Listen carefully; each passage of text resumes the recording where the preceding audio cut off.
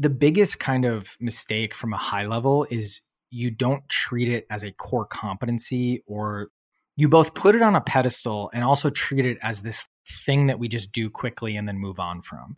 And the thing you have to understand about pricing is that pricing is, not to sound soapboxy or preachy, but it's the very essence of what you're doing as a business. Creating great products isn't just about product managers and their day-to-day interactions with developers. It's about how an organization supports products as a whole, the systems, the processes, and cultures in place that help companies deliver value to their customers. With the help of some boundary-pushing guests and inspiration from your most pressing product questions, we'll dive into this system from every angle and help you think like a great product leader. This is the Product Thinking Podcast. Here's your host, Melissa Perry. Hello, and welcome to another episode of the Product Thinking Podcast. Today, we're talking all about pricing, and we have a great guest with us, Patrick Campbell, who is the CEO of ProfitWell, which was just acquired by Paddle. So welcome, Patrick. Yeah, thanks for having me. Excited to chat about all things pricing and whatever else we want to go down. Yeah. So how did you get into pricing? I feel like that's a very specific niche to get into. Well, it's funny. I never wanted to get into business. I have a union dad. So like management and business is evil, that type of thing. I'm joking, but not too far off. I ended up getting a background in econometrics and math. So great party guest. That's what that's code for. And ended up basically going and working in Intel, US Intel in DC. So I worked at NSA right out of school. Before that, I wanted to be a lawyer, and then there were more lawyers than jobs. And so I was like, oh, let me go work for the government. Hated it. Loved the job, but just bureaucracy of government. So I thought, oh, let's go to this tech company. It must be so much better. And that tech company was Google, which, was 30,000 people at the time. So very bureaucratic as well. So I jumped into the startup scene, and the first company I worked for was this company called Gemvara, which was a competitor to Blue Nile. So Blue Nile, they're jewelry companies, and their kind of thing is they have customization. So you can customize the stone and the color and all this other stuff. So they gave me, this kid, basically a couple years out of school, this pricing problem, because at any one point there was like 1.6 million different SKUs based on all the permutations and stuff. So we would make these little changes when it came to price, and we would see these giant swings in revenue up or down depending on what we did. And so I wasn't really enamored with the culture there, and you're seeing a theme. This is more about me than I think these places. And basically it was like, well, I was in my early to mid 20s. Like if I'm going to do something, I don't have a mortgage, don't have kids, like I might as well jump in. And this pricing thing seemed like a thing that people didn't know a lot about, but they thought it was important and it actually had impact. Like, let's start exploring that. So I kind of jumped in with little to no knowledge of it and started exploring, which is kind of funny. And to round this out, it was funny because I started posting content about pricing because we started just we as in me working 18 hours a day in a room, started just kind of publishing content to bring people in. And what was really funny about the content was these pricing PhDs would be like, this is the most basic thing that you just published. Not in a mean way, but sort of in a mean way, because they're pricing PhDs, right? But then all these product leaders and these marketers and stuff would be like, this is amazing. You just synthesized all this information down to like a 1,200 word blog post. This is great. I'm going to take this to my board and, figure out what we should do. So that's kind of when it really was like, okay, there's a market for this. It's just not amongst pricing people. That's really interesting. So you were studying the pricing, you started to write about it. What made you start ProfitWell? And I think ProfitWell, you started as a consulting business. It wasn't a pure SaaS business. It's one of those things like I haven't given up on it yet. It wasn't a consulting business. We had a software product, but it was a services business. So created this piece of software that allowed you to do pricing research, basically. So you would send out a survey, the data would come back, it would crunch the numbers and give you like an elasticity curve and some other insights. We started trying to sell that. And what I found was basically people were like, I don't want to do the work to get the data. And we're like, well, what if I did the data, got the work and did the data for you? But I don't want to interpret the data because there's a lot of fear when it comes to pricing, because pricing sits at the intersection of uncomfortable and important. And whenever you have something at that intersection, people get kind of scared and anxiety to do anything. So they were like, can you come in and like basically settle an argument? And I was like, oh, VCs don't like services. We can't do services. I didn't say that to them, but that was in the back of my mind. And then they were like, we'll pay you a lot of money. And I was not funded. I didn't know anything about how to get funding. And so I was like, okay, well, let's just do this. And I can get paid basically to do customer development, which was great. So yeah, started doing services. And then that started kind of taking off and kind of started fueling and really funding the business. That's awesome. I really love that growth story too about it. So when you were going in and doing this customer development, they basically just hired you to come in, figure out the pricing problems. And then how did you translate that into a software product? And what did your software product do? So we started to realize that the survey method was really effective because we were kind of competing against more just inertia than anything. Like when you think of getting help with pricing, most of the time it's, oh, I got my MBA with this guy or the gal, and they're working at McKinsey or they're working at Simon Kucher, and it's going to cost $300,000 just to kind of get a 6-week assessment. And then to get the actual data, it was going to cost probably another $500,000. So we were kind of like, we're not going to take you out to dinner. We're not going to like handhold you. If you really need that, you should go and purchase from those folks, but we'll get you the data and we'll do it in a cheaper way. So it didn't start overnight, but it got to the point where we were doing our average deal size maybe was $200,000 for a year. And we were delivering a bunch of this data and a bunch of this kind of content. But what we quickly realized is there were two things. One, we were like, how do we get this data in a cheaper way? How do we get real pricing data? And this kind of led to this, to kind of skip to the end. How do we create a unified theory of subscription growth? Because every subscription company kind of thinks about their business very similarly. LTV, CAC, MRR, these types of things. And the influences on those things are all very similar. So we were thinking, well, if we could get different data, maybe we wouldn't need to send the surveys. And while this was happening, we were helping a company that was about to IPO with their pricing. And we found out that they were calculating churn and MRR completely incorrectly. And for those of you who aren't in the SaaS space, that's basically like opening up your bank account, reading the number and getting it wrong. Like they're super fundamental numbers for a subscription business. To make a long story short, we kind of started putting these two things together and we're like, well, what if we created this analytics product that would get us this data? And we were like, well, which data? And every model we came up with and just did very basically was, well, top of the funnel data is great. Engagement data is great. But really the financial data we're going to need to do anything interesting. And so it was like, let's get the financial data. And we were going to charge for that product. But we basically discovered that no one wants to pay for analytics tools. Like they're notoriously terrible tools. We were sitting down with an investor from Emergence just because we wanted to get more business from their portfolio. She was amazing. She was just like, yeah, you guys should not do this business. Because she's like, can't raise money. No one wants to buy it. They all have to go enterprise. This is why we were like going to give up or go enterprise. Or the third option was give it away for free. Because now we could get more data and with each incremental customer on that product, which is a financial analytics product, our algorithms all got better when it came to our pricing product or our churn reduction product or things like that. So yeah, a little rambly there, but that's like the most succinct 3-year story in 2 minutes there that I can give. So what did you end up doing? Did you give it away for free to like boost the algorithms? Yep. It was given away for free. Right now it's got 37,000 companies using it in the past 6-7 years. And it's improved. Our pricing algorithms are now, it depends on how you look at it, but right now our accuracy is like plus or minus 3%, which is great. And like just off the shelf pricing algorithms might be plus or minus 30%. And it's just because of the data and refining all this stuff many, many different ways. But that was actually a really hard transition to kind of speak a little more broadly from a product perspective, because it's really quote unquote easy to build like a services business or an agency because you're filling people instead of product. You're like, well, I don't know how to build that product, even if it's a spreadsheet. So I'm just going to put a person here to make some judgment calls. And then you can get pretty addicted to the cash flow because you can sell $100,000 contracts. And so all of a sudden you can get some pretty decent profit. So what really took us was really having a wider vision to be like, no, we need to use this to get to a software business. And this is where a lot of people make mistakes with services business when they start that way. They get too addicted to the cash flow. They end up not really thinking of how to productize everything. And they just end up being a services business. For us, it was like, we have a mission. And that's what kind of led us to keep going aggressively towards product. Yeah, that's a great mission. Having run a services business myself, I definitely feel that pain. But I got to a point where I was like, I have no good ideas for products that we could build, right? Yeah, it's hard.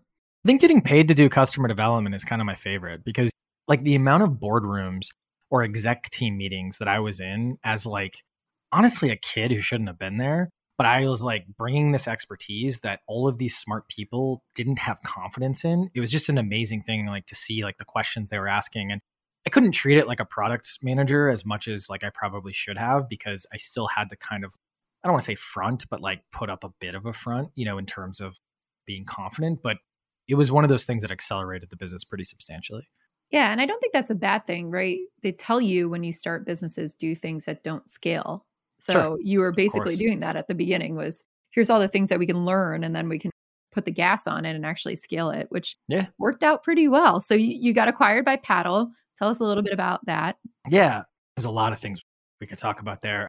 So Paddle, like our mission ultimately, to kind of give a little bit of context, was to grow subscription companies automatically. So you should have been able to plug Profitwell in, you get all this cool reporting for free, and then the products you pay for automatically lower your churn, automatically optimize your pricing. When I say automatically, I mean you don't have to set up emails, a WYSIWYG editor, you don't have to set up workflows, like it just does it. I think that's really the future of a lot of product where we're headed, because it used to be you had to like show your boss you're doing work. Look at Salesforce's design. Salesforce is designed for the VP of sales or the director of sales to like look at their reporting, and you have to like deal with putting all this stuff into all these different fields. That kind of software is just, it's not going to exist in like 20 years. It's going to be all about, I need to focus on my customer, my product, etc. So we were like, you plug it in, you should grow. Paddle is very much you plug it in and you run your business automatically. All of your taxes are taken care of, all of your financing, your payments, your currencies, your different currency conversions, everything like that from a billing perspective is taken care of. And so you can kind of see where this is going. And, the combined vision is very much to like run and grow subscription businesses automatically. And we weren't looking to sell.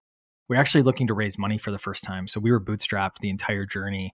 And when Christian kind of approached me, the Paddle CEO, to like sell, the ego kicked in and I was like, oh, you can't have my baby. But as soon as we kind of started thinking about it, my business partners and I, we were like, well, this is another way to get funding basically and take some money off the table and stuff like that. So we ended up doing that, and diligence was terrible, as it always is, but that's just kind of how it is. I had no idea what I was getting myself into. And yeah, we sold for 200 million in May of this year. So that's kind of the headline number, which is great, which worked out really well being bootstrapped. I think if we were funded, it wouldn't have been as cool. Still cool, don't get me wrong, but not as cool. So yeah, it's been a fun year. It's a really good year. Yeah, that's a really good year. Yeah. No complaints, only champagne problems. Yeah. That's good. You've been doing this for quite a while. When you look at how people are doing pricing, especially for subscriptions, what do you find are the biggest mistakes that they start to make? The biggest kind of mistake from a high level is you don't treat it as a core competency, or you both put it on a pedestal and also treat it as this thing that we just do quickly and then move on from. And the thing you have to understand about pricing is that pricing is, not to sound soapboxy or preachy, but it's the very essence of what you're doing as a business. What I mean by that, you've created some sort of value. And because we don't trade goat for wheat in most of the economies that we play in, you're basically saying like this value is worth this much money. And then when you think about that one layer down, that means that everything in your business is used to drive someone to a point of conversion or for a purchasing decision or to justify the product or the price. And so there's all these different value vectors around who you sell to, which vertical you go into, what part of that vertical. Do we include these features in this tier or this tier? Do we pull them out and make them add-ons? Do we localize in this currency versus that currency? And then those are all things apart from the actual price. And the thing you should think about when you're thinking about, are we doing monetization or pricing properly, is your average revenue per user or customer or ACV, however you're measuring it, is that number going up over time? When you start to kind of realize that, to answer your question, you start to realize a lot of businesses, they don't treat it as that core competency where they're trying to improve that number every single quarter. That number is typically very flat within a business. I would argue that if you started small and we're going to do one thing per quarter, which is the average amount of experimentation the best companies at pricing do. This quarter, we're going to figure out our value metric. Next quarter, we're going to figure out our add-on strategy. The next quarter after that, we're going to figure out our actual price, what it should be. Then the next quarter after that, we'll figure out our discounts. Then the next quarter, and so on and so forth. you find that you make those gains to make that ACV or that ARPU go up.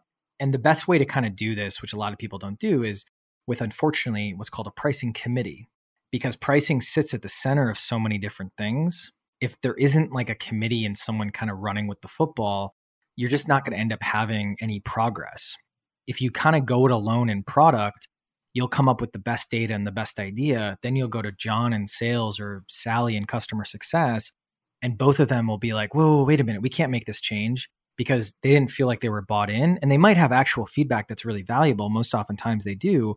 But even if they don't, they're just not going to feel like they're going to be able to implement this. And they're the ones who have to implement this. So committee is typically made up of everyone who you think was obvious: sales, marketing, finance, normally product, definitely. The people who kind of own the decision, product and marketing. And then normally you have a product or a marketing manager for 20% of his or her time just owning pricing. That's all you really need. And I know that sounds like a lot, but 4 meetings a quarter, 20% of one person's time, and you get to grow the very like serious growth lever that you're not really using right now. It's just an amazing trade-off. And that little bit of process is a big mistake we made in the beginning, because we would work with our POC, which was normally in product or marketing.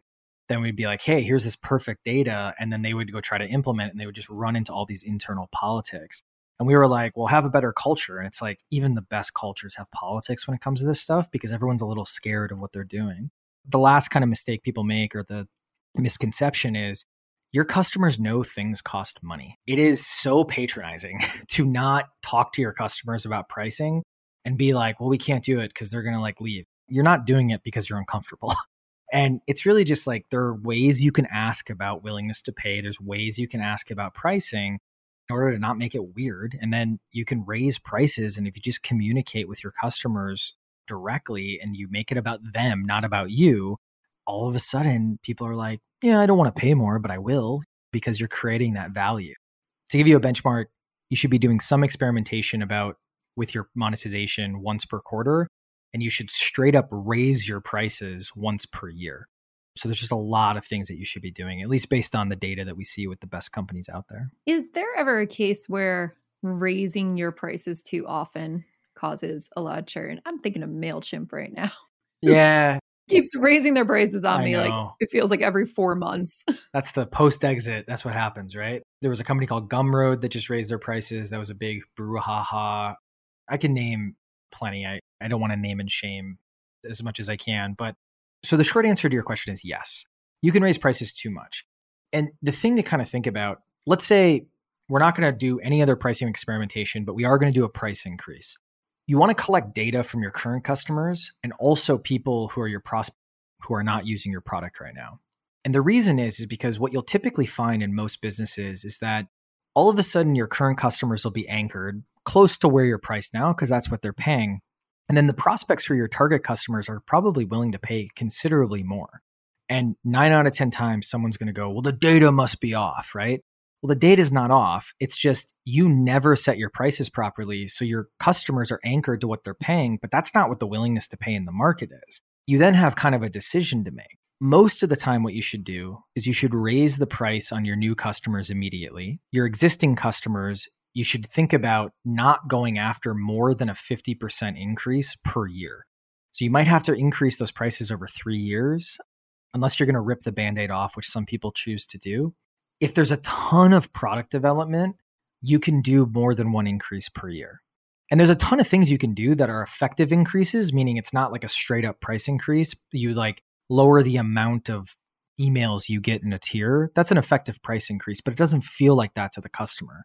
So it doesn't mean we're not going to effectively raise the price, but it does mean like a straight up, hey, customer, you've gotten a ton of value. Here's all the data you have in your product. Here's the new features that launched the past 6 months. We're raising prices. That you can really only do once per year, because customers, they churn. But I will say, even if you lower your prices, you're going to see churn. You're reminding people they're buying something. Same thing that if you sent all of your receipts on the same day of the month, that's your highest churn day. You're just reminding people. But if you're doing this properly, which is at least a 10% increase, if not more, the churn normally is not bad. And we'll see actually in the data, churn will go down after that increase of churn, that little bump, because you kind of got rid of the fence sitters. And then if you change nothing about your funnel, the churn will slowly increase back to where it was previously because you're getting kind of the same types of customers in your funnel. That's really interesting. I feel like it comes down to me, this is what it seems like, a price versus value justification. If you're going to raise your prices on me, what's the value you're providing? And is it justifiable to what you actually want to charge? And I just had the thing where we're on Teachable for Product Institute, and we're actually building our own. They just raised prices as well. They just raised their prices too. I've been on them since 2016, and their product has just steadily gotten worse with the bugs. They have never fixed their API. It goes down all the time. We have to email them. And then that price increase comes and I'm like, well, it's definitely time to get off. So when you're thinking about your value justification versus price increase, what can companies do to make sure that, sounds like the survey, but like what should they do to make sure that the value is there for that price increase before they attempt something like that? Yeah. The hardest part, but the most impactful thing is to make sure your pricing aligns with some sort of value metric. So value metric's how you charge. And I think Teachable, it's based on how much money revenue kind of flows through. So it's a really pure value metric. It's like, hey, you made $100,000, we're taking $4,000 or whatever it ends up being. And not everyone has an elegant value metric like that. HubSpot, it's contacts, right? Wistia, it's videos. But I think the reason you want that value metric is because when I go to raise prices, I want to collect a little bit of data to understand where my pricing power is. And that basically means people are paying $100, but the willingness to pay is $200. My pricing power is $100. And if it's like non-existent, like $105 is my pricing power, I'm not going to change, my price because I don't have any power there. Now, if it's 10% or more, then I have some power that I want to go after. But then it becomes like making sure that my customer is in the best position to take the price increase well. And that includes looking at NPS data, CSAT data, bug data. Like if we had just had a major outage, we're pushing that price increase 3-4 months away. But people don't think about this. They're just like, yeah, well, it's scheduled. We have to follow the schedule, right? If NPS is low, typically you don't need that high of an NPS to raise prices, but NPS over 20, you should be raising prices. And NPS of 20 is not great, but it's not terrible. But then I would want to look at individual scores. Like if you had given a CSAT or NPS score of below like a 7, basically, I might kick the price increase or I might do a little price. There's a whole host of things depending on the circumstance, but you want to look at that data. And then when I send you the email and people, it's such a high leverage email, but people suck at it so badly because the amount of emails I see that are like, inflation's up, our costs are up, we're going to charge you more. It's like, it's such a terrible email. And the email you should send, and I'm going to tie it back to the value metric is, hey, Melissa, last year you made $100,000 on Teachable. Congratulations. That's amazing. By the way, in the last 6 months, we also launched this new Creator Academy. We're seeing so many people use this. And then we launched, remember that feature A? We launched it and we noticed you use it every single week. I just pulled in a bunch of value data and you're primed now as a user to be like, yeah, I didn't like that bug, but I did make $100,000. That's great. Then I'm going to go in that email and I'm going to say, hey, for us to continue to invest in making Teachable better for you and your company or just you if it's a consumer product, we have to raise our prices. We want to hire this. We want to do this. We want to do that. Now it's connected to you because you're going to say, oh, they're hiring more DevOps engineers. That means it's going to get more stable. Amazing. It's always a shock no matter how good this value statement is. So then what I'm going to do is I'm going to say, but because you've been with us for so long, Melissa, you've been us since 2016. That's amazing. We're going to raise prices on everyone else, all these new people who aren't loyal to us. You're not going to say that, but you get the gist. But for you, because you've been with us for 5 years, 6 years, whatever it is, we're going to keep you at your existing price for the next 6 months. That's $3,000. We're giving you $3,000, Melissa. It's not really giving, but you get it. And then after that 6 months, we're going to raise you to the new price. If you have any questions, let us know and we'll work something out. And then my favorite part, just to close this out, is I like to add PS. If this materially impacts your business or you, if it's a consumer product, let us know and we'll work something out. Because it's for two people. One, it's for people, you're kind of in this camp where you don't want your price increase. But if you read that, you believe all the value statements, you're going to go, fine, I'm probably going to give a lower NPS score next time, but I'm going to take the price increase. Or you're going to go, hey guys, you increased my price. I was down for 2 weeks. I lost a bunch of money because of that. you can't raise my price. And then the CX rep is probably going to be like, oh, you're fine. We'll keep it at your existing price for a year and negotiate with you. And that's obviously for other people who are actually affected because you don't know what your customers are all going through. Right now, you should be raising prices even though there's a bit of a downturn, not because like you want to be a stickler, but because the people who chose you, who aren't churning from your product, you have some pricing power there. Like they chose you and you can expand the revenue on them. You have to do it right, but you want to give people that out to have that conversation. But I think most of the time people miss everything I just talked about and they don't tie it back to the actual value that their customer sees in the product. If I didn't know that, why would I accept a price increase? I'm just begrudgingly going to do it rather than being like, not happy about it, but accepting of it, if that makes sense. Yeah, I think that's a much better way to actually do that. And it's very rare that I see people execute that as well as you just put it out there. Like everybody does what you said. Well, it's inflation. We're raising our prices. And it's like, that's your problem, not my problem. I also have less money in my pocket now because of inflation. Yeah, you're reminding people that their life sucks too. Yeah. Both of our lives suck, so I have to suck more. It's such a weird, like, I don't think anyone's ill-intentioned. I just don't think they think through it. They're like, I have this project and I have to get this email out. And it's like, yeah, but let's think through like the perception of it and make sure we're doing that price to value that you just talked about to kind of keep things moving. Yeah, I actually saw this in action once. I was working with a company that did tax software, and they had a low-cost model for smaller companies that were out there. And the companies were actually giving them feedback and saying, you charge too little for this and we're worried you're going to go out of business. So can you please charge us more money because we really need you and we want to make sure you survive. You can be priced too low. A lot of people don't realize that. Like about 80 to 90% of the companies that I see, the ones I work with and not, so there's a little bit of confirmation bias there, are underpriced. And it's just most people are underpriced because you pulled a number out of the air or copied someone else and no one does their pricing homework. So you like copied the dumb kid in class, typically when you're copying a competitor or something like that. And all of a sudden, what ends up happening is you end up sometimes being priced too low, especially European companies, because I don't know why, there's some psychological thing. And then we'll see companies that will 10x their price overnight for new customers.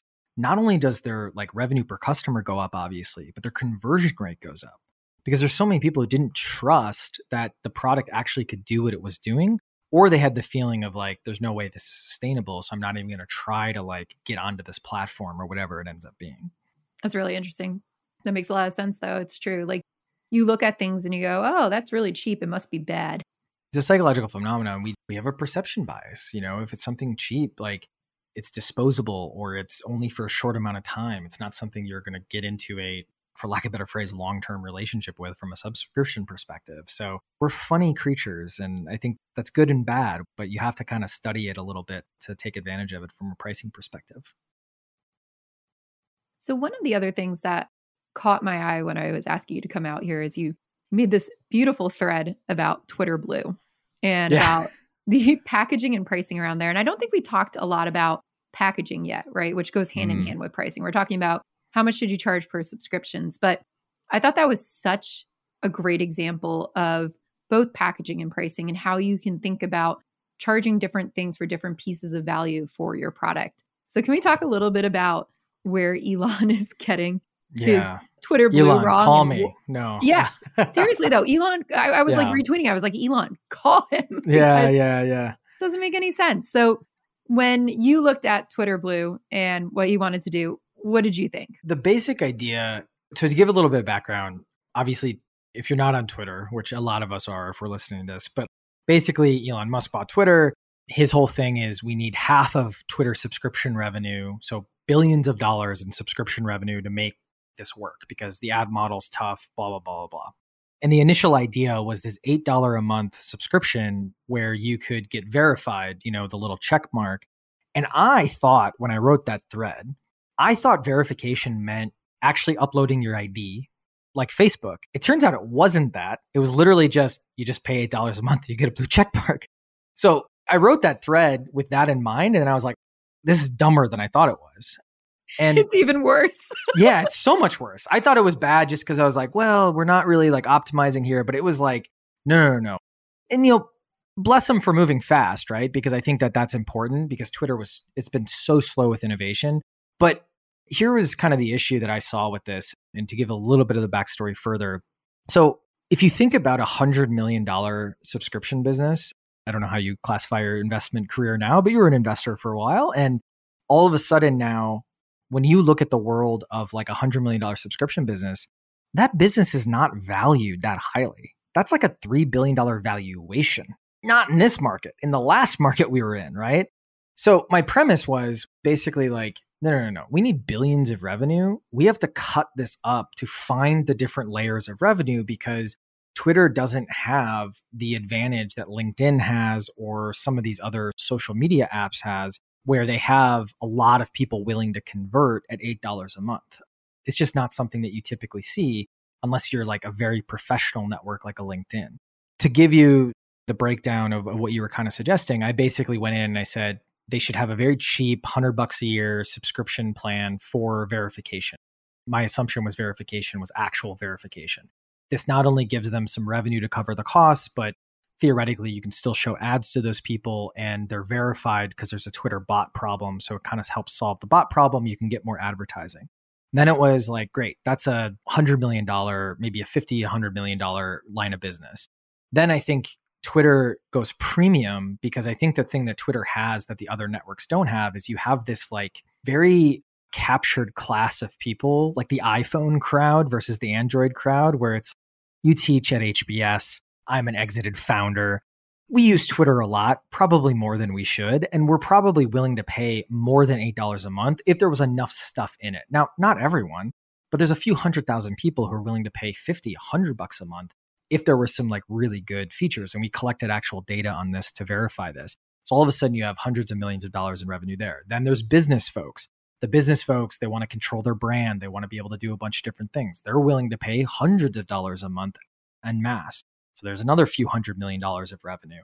And I just kind of went through this. And then the kind of climax of this was, how do we get even more subscriptions? Well, we can get people to subscribe to creators very similar to like an OnlyFans or a Patreon. And the advantage that Twitter has is I log into Twitter every day.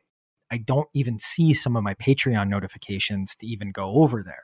And so Twitter can have that captive audience. And then maybe I subscribe to 1.2 creators and all of a sudden there's a bunch more like subscription revenue that Twitter basically can get. And I think the lesson there is multi-product, even if you're a B2B company, is huge because you have different constituencies and different willingnesses to pay. And then also just really thinking through those use cases and where the value is, because one of the biggest mistakes people make in pricing is they try to be everything to all people. I wish Twitter was big enough where an $8 a month product just kind of sustained billions of dollars in revenue, but it's just really, really hard to build a social network. Like LinkedIn has more subscribers and more users than Twitter does, and they're able to monetize through that and ads, whereas Twitter just hasn't been able to get over that hump. So hopefully that was enough context to make it interesting if you didn't see the thread, but there's a lot of lessons there for Elon and, just pricing in general. Yeah, I think that thread was really awesome. And it did hit home on a lot of stuff. Even you pulled in all these calculations, which I thought was amazing too, to show even if we priced it this way, we won't get to billions of dollars, which feels like what you should do in pricing 101 is like model it out and be like, worst case scenario, best case scenario, and try to figure out how much money you get. It's a big red team with pricing changes is like, okay, hold on a second. If we do X, does it even do anything? This is why I was saying, if you're not going to do more than a 10% price increase, it's probably not worth it because most of us don't have the user volume where like 5% is significant. Some of us do, but it's got to be worth the squeeze and doing some calculations on stuff. Like even this is what we did with Profitwell, right? Like our metrics product. This is why it ended up being free because we were like, okay, we did pricing research. We discovered that a startup would pay $50 a month, maybe $100 a month.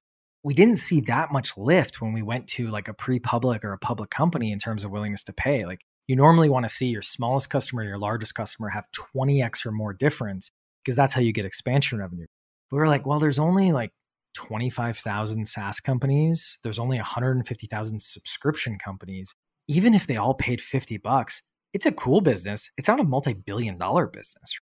And not all of them are obviously going to pay for that. So that's the type of napkin math that can save you from going down a path that is very, very dangerous in terms of sucking up a bunch of resources and then just really trying to grind in a market versus have that market kind of pull you. Yeah. And it felt like too, with the Twitter example, one of the things you brought up was the businesses. Like Twitter is a prime spot for a lot of customer service now. I know it's the only way airlines will actually answer me if I tweet at them. Then like 4 people will DM you from the airline and you in the same thread, and you're like, who has context and who doesn't? I have no idea. Yeah, exactly. But at least it gets done, unlike trying to call them. And it feels like that was a huge opportunity that was kind of missed for persona segmentation too, of like, who do you charge for? Who do you not? Instead of like going after the consumers with a marketplace like that. Yeah. I think it's just hard. That was a good lesson. And like, this stuff's really hard because you can have one of the most measurably successful people in the world, depending on how if you're measuring it from like a business perspective. But it's a really tough problem too, because I think that social media, and I've never built or worked at or studied that much social media kind of unit economics. It's just the ad model is the wrong model, but it's kind of the only model that's really worked for a lot of folks. And so sustaining these types of things gets really difficult. And you'll have, even in B2B, products that are like that. You'll have products that are just so difficult to monetize, and you kind of have to make a decision, like, should we be even trying to monetize this, or should we like give up, or should we give it away for free? And oftentimes the answer is like, this could be a really good free product for a feeder for something else, especially in B2B. And I think that that'll be a more powerful way to kind of quote unquote monetize these products rather than like going direct when it just doesn't seem like it's a viable business model. That's interesting. If you were thinking about Twitter, do you see it as a potential feeder for something? I think LinkedIn does really, really well because they have a premium ad network.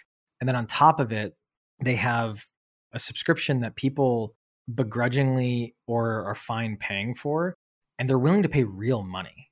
Sales Navigator is not $10 a month. The recruiting product is not $10 a month. And I think that's the thing that was in that thread as well, is that there's a lot of people who don't realize that I would rather have 100,000 users at this much higher price than $1 million users at $1 per user, especially in like a B2B context. The numbers are obviously much smaller in B2B, but it's just one of those things where that is a better way to kind of get up the mountain, because those people don't churn as much either. It's a true purchasing decision. Like, am I truly going to want this product at this price point? Rather than just getting in what's called the Amex effect, where I'm just willing to swipe the credit card and like I forget about it. And then I'm like, oh crap, can I get a refund? That's the thing when you think about it through lifetime value and not just through that price, it's also really powerful. For LinkedIn, there's a world where I have now realized why integrations of companies are so difficult. Before this acquisition, I was like, why is it hard? I don't understand why everyone says it's hard. Now I'm like, oh my God, it's so hard. Even when everyone is really well-intentioned and the vision just perfectly aligns, it's like, not even just, oh, we need to combine these systems. It's all the like, we got to figure out this way and that way. So that's what LinkedIn has been suffering from for like years now with Microsoft, because obviously these are very large entities. I do think there's a world where that starts to be a feeder for Discord if Microsoft can get that purchase, which they've wanted to do before, or some of the other Microsoft suite. Microsoft is really, really good at bundling, and they bundle in ways that no other company can. For example, if you look at the Microsoft Office bundle, you get Skype, you get Teams, you get all of this stuff, and you end up not using a lot of it. But there's so many companies that are like, why would I buy Zoom, and why would I buy this, and why would I buy that, when this includes everything else? And I'm sure there's something that they could do with LinkedIn if they haven't done it already. Interesting. Yeah, I really like that. When you think of bundling too, I think one of the best examples out there is when Adobe went from buy Photoshop for $1,000 to like get all this stuff for $32 a month. And wow, was that like eye-opening that could change so much. It's funny because people who were used to buying the perpetual licenses, a good portion of them were pissed. And it was mainly because they were able to buy, I don't know how relevant it is to a lot of folks, but like we used to sell software on a license basis, and like basically it wasn't SaaS. And what's kind of brilliant about that was every new iteration of the product, every new license, you wanted to buy because the changes were so dramatic. Problem is like version 42 of Photoshop, the changes end up, it's okay, I can use version 40 or version 41. I don't really need version 42. It's a problem for Photoshop. It's a problem, or Adobe, it's a problem for the user as well, because the pace of innovation is slowing because of the model, because there's no more money coming into it, and therefore they're not going to be able to invest more into it.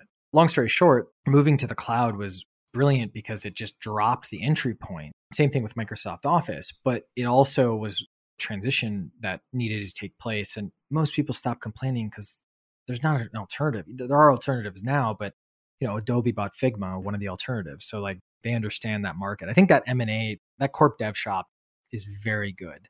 A lot better than people give them credit for, because it's Microsoft, or Adobe, Microsoft kind of get the same vibe where they're like old school. It's like, they're not as old school as you think they are. Yeah, people hated Adobe when they bought Figma. I just saw everything explode on Twitter and I was like, oh, okay. I thought it was. Yeah, but it's like Adobe's not going to, they're not going to be like, great, we're shutting it down. Use Photoshop. Like that's not, no, of course not. They're just like, we recognize this is a lightweight version of a couple of products technically. And therefore we bought the thing that was going to kill us. Fantastic. I hope the deal goes through because I think they deserve this multiple that they probably wouldn't get today. It is one of those things where they deserve a lot of credit. Adobe deserves a lot of credit for putting that deal together, even at that size of multiple. So one of the things you mentioned too was the differences between like licenses, one-time fee, and then subscriptions. And you see more and more companies now that are moving into the cloud. I think almost everything's on the cloud. But when I was working with Insight, we did a lot of move on-prem into SaaS and then start to change the model of how we charge subscriptions. When you're like looking at your product and trying to figure out, should I do that? Do I move from my license model to a subscription model? What are the types of things you should take into account? So the first thing is getting your finance team aligned to, Zora came out with this really cool, it's called a fish graph, where basically your costs are going to go up and then come back down because perpetual licenses are notoriously more expensive, but switching to kind of a SaaS system or a cloud system, it's going to go up. And then your revenue is going to go down because it's $50 a month, $100 a month versus $1,000 per license. So it's going to go down and then it's going to come back up. And so that's kind of how you get this fish diagram. They made it into a fish. So it's just two lines, one goes up, one goes down. So the first thing is like just really getting your counting into place, because if you're public, you need to really, there's not a lot of public companies that are, there's some that are going private or going public, but there's not a lot of like big names that, need to worry about this. But even a private company going and doing this with like serious stakeholders, you need to be ready to do this. And then I think it becomes about the transition point. You have kind of like a couple of options. So one, you're normally going to develop this in parallel. You're going to have your quote unquote last perpetual license kind of come out. And then you should hopefully have your cloud-based license ready to go pretty quickly. You can rip the Band-Aid off. This is what Microsoft did. Adobe kind of did this, where it was, Microsoft was more, you will not be able to buy a new license of this. You have to buy the online product. So they didn't allow a transition period. What Autodesk has done for a lot of their products, they have a much more persnickety group of customers. What they started to do is they offered them next to each other, especially when the cloud offering wasn't quite as good yet because it was, still coming out, but it was much cheaper. And then what some companies do is they start to increasingly make the perpetual license more expensive. And they'll come out with more releases, but they'll be less included in those releases and more expensive because there are people who want the perpetual license. Think of like chiropractic software, dentist software, stuff like that. People who want very serious like investments and they want to look at it, on one side of the balance sheet versus another. And so what ends up happening is all of a sudden, what some of these folks have done is they make the luxury item the perpetual license for that small group of people. They're able to invest that cash, and then they're able to slowly over time, the cloud product becomes better than the perpetual license just by a mile. So they start shutting down that luxury product. So it just depends on like what type of ripping the Band-Aid versus slow transition you want. And that'll just depend on your customer base and how fast your product team is. But I think that's a big second thing. And then maybe a third thing is just like, I don't know, your whole go-to-market model changes because it depends on the price of the software, but now an inside sales team looks a bit different. Your marketing looks a bit different. So you just kind of have to think about understanding as much as you can about this industry. This is where like hiring, I know people like crap on like a McKinsey and stuff like that. This is where they're really good. They're really good at the change management stuff. When people would come to us with these pricing transitions, the first few we took them because we were like, yeah, we can set up your value metric. We can get you on the right billing system or like suggest the right billing system and help. But there's so much internal questions from the VP of this, the C-level of that this is where like a McKinsey really shines because they will put up with those conversations when we're like, we delivered the data. What else do you want from us? will help a lot more than that, but it's just to show the kind of extreme kind of between the two. So yeah, those are just some things to kind of consider. All the measurements are different. MRR, you have to teach people what MRR is. It's not the easiest thing oftentimes to understand. So you have to kind of really change manage your business, for lack of a better phrase. Yeah, I feel like a lot of companies I've worked with who made this transition, they don't anticipate all that. They're just like, we're going to the cloud because the cloud is the new exciting thing. Yeah. There was a Gartner report about moving to the cloud, and that's why we got to do it. Yeah. Let's do it. And the big thing I saw too, like coming from a product perspective, is what you said at the beginning. They don't anticipate the costs. They don't understand that it costs money to go from on-prem to hosting your own databases. Well, their entire infrastructure is made for perpetual licenses, like their entire product team, how they ship code, everything like that. And so that's how they pack, not physical, but not packaging like this feature here, the packaging of how they like send a license, like that type of a thing. So that's interesting. I think it's like 70% of software products are now cloud-based. So we're going to near the end. We crossed 50% last year. I can't remember, but yeah, it's growing. And anything under like 2 years old is all cloud. There's very little perpetual licenses anymore. Yeah. It's really interesting because it feels like that's just a pricing problem, but it's a whole company problem is what it really looks like. And people are like, oh, I just want a subscription, but they're not really thinking about all those things that go into actually changing to it. So if you're a chief product officer, I guess leave our audience with this. If you're a chief product officer or product leader, you're in this company or an executive and you're thinking, I've got pricing issues, or I really want to look at pricing. What would you advise them to do to start looking into their pricing? Like, do they hire somebody? Do they go to a McKinsey? Like, where do you start? Yeah. I think let's just go with like a SaaS or a subscription company, you weren't a perpetual license or an on-prem solution like we were talking about. The first solution is get buy-in from either the board, if you're big enough, or the board and the exec team of just like, we're going to make this a core competency, meaning like we're going to get good at pricing, but just like it took us a while to get good at product, retention, content, sales, whatever it is, it's not going to happen overnight. And that means we're going to start with some big things, but we're going to implement over that quarter over quarter. This is going to be a thing. Form your pricing committee. You can hit me up. I wrote a big article and have a video on like how to form pricing committees and stuff. But it's just getting the right people in the room, making sure like you just have a tempo and a cadence. Tempo is a really important thing here, like how often you're like pushing stuff. And then once you have like that buy-in, now it's, do we have the expertise internally? Pricing is not hard. It just is like a process. And sometimes you're uncomfortable if you haven't done it before. But then if you don't have the right folks internally, I think if you need like massive change management where you need someone to help with a lot of the internal politics, let's say like you just have really, and you'll judge this, but really hard-headed execs that you're going to have to deal with, go hire McKinsey and SKP if you need the bandwidth. Simon Kucher Partners. If it's something where like you have a really good working team that gels well and is open to, we understand the cloud, we're open to learning, etc. We just need some bandwidth and we want the data, and we're not necessarily cost constrained, but we don't want to pay for a bunch of handholding. That's when you can like come and hire a price intelligently, or there's plenty of, solo consultants that are also really, really good. But if you have the right product manager internally, that you can hire someone like us or an SKP for a little while and then not use us anymore. And then all of a sudden you can have your product manager. That's our success. Oh, you're shipping pricing without us? Great. We'll help you with the data if you need it, but then eventually you can probably do that yourself and maybe use our software if you need to. So I think that's kind of how I would think about it. But eventually you'll probably also hire someone full-time. If you're over 100 million in revenue, you should have someone full-time dedicated to pricing. And Autodesk, they have like 6 pricing people. We're still a big vendor of theirs and stuff like that because they have 130 products. So it's a little bit of a different thing. But yeah, I think it's one of those things where you want to make it a core competency and you want to lay that groundwork properly. Cool. Well, I learned so much from you. Thank you so much for being on the podcast. If people want to go and read more about what you've written on pricing or reach out to you, where can they go? I'm Paticus on Twitter. It was a childhood nickname. So I just get ahead of that. What the heck is this guy? I'm also pc@paticus.com if you just want to email me. I've probably written or have data or have a video on the thing that you have a question of. We even did a video series called Pricing Page Teardown, where I think there's like 100 episodes where we looked at a pricing page, broke it down, what was good, what was bad, all that kind of fun stuff. So we have a lot of content on pricing.